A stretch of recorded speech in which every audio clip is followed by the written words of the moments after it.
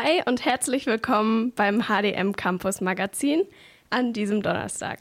Ihr hört Horaz 88.6, ich bin Eva und bei mir im Studio sitzt die Nele. Habt ihr schon mal eine wichtige Frist verpasst? Damit euch das nicht passiert, hat die Nele uns ein paar HdM-News mitgebracht mit wichtigen Fristen und Terminen für die kommende Woche.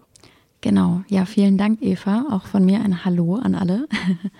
Teilweise sind die Daten noch von letzter Woche, also die kommen noch, aber wurden auch letzte Woche schon genannt. Ich wiederhole sie aber teilweise einfach, damit ich es in euer Gedächtnis rufen kann und ihr auch ja nichts vergesst.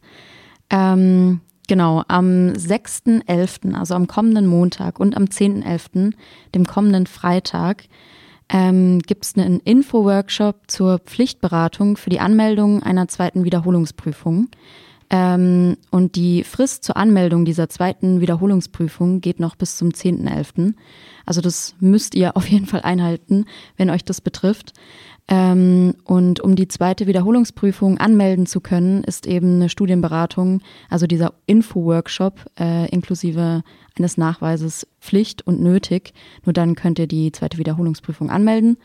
Genau, dieses Gespräch dient einfach als Unterstützung zum Bestehen der zweiten Wiederholungsprüfung, weil das eben eure letzte Wiederholungsprüfung wäre. Ja, genau, deshalb hat das höchste Priorität, euch da durchzuboxen. Den Antrag dafür solltet ihr bereits vor dem Workshop am besten ausfüllen und dann einfach direkt im Anschluss an den Workshop an Annika Funke senden und den bekommt ihr dann unterschrieben wieder zurück. Dann möchte ich auch einmal nochmal darauf hinweisen, auf die ja bereits letzte Woche thematisierte Mental Health Week an der HdM hinweisen, die vom 6.11. bis zum 10.11. stattfindet.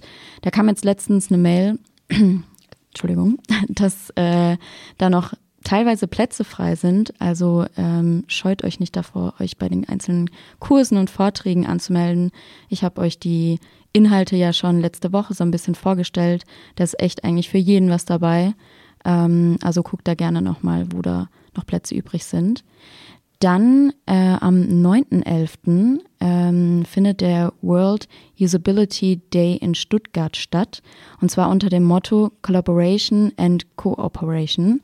Und da geht es einfach generell um die internationale Zusammenarbeit, um globale und lokale Lösungen zu schaffen und gleichzeitig die Ziele für nachhaltige Entwicklung der United Nations Sustainable Development Goals im Blick zu behalten.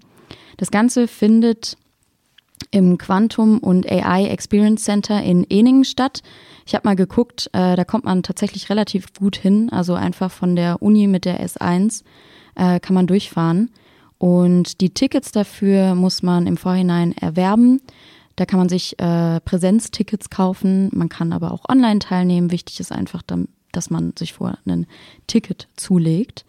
Dann am 10.11. von 10 bis 12 Uhr in Raum 304 findet der Audit mit dem neuen Bachelorstudiengang Social Media Marketing und Management statt. Und am gleichen Tag ist auch das Fristende der Bewertung von Prüfungsleistungen. Also bis dahin könnt ihr spätestens Einwände einreichen, die Prüfungsleistungen des letzten Sommersemesters 2023 betreffen. Genau, das sind eigentlich alles so wichtige Daten in den kommenden 1 bis 2 Wochen, die ihr einhalten müsst, wenn sie euch betreffen oder die generell einfach interessant für euch sein könnten. Ja, danke Nele für diesen wichtigen Beitrag. Alle Daten könnt ihr auch nochmal auf der HdM-Webseite nachlesen. Bei uns geht's jetzt weiter bei Horaz 88.6 mit einem Musikbeitrag. Hier kommt We Went to the Moon von Talking to Turtles.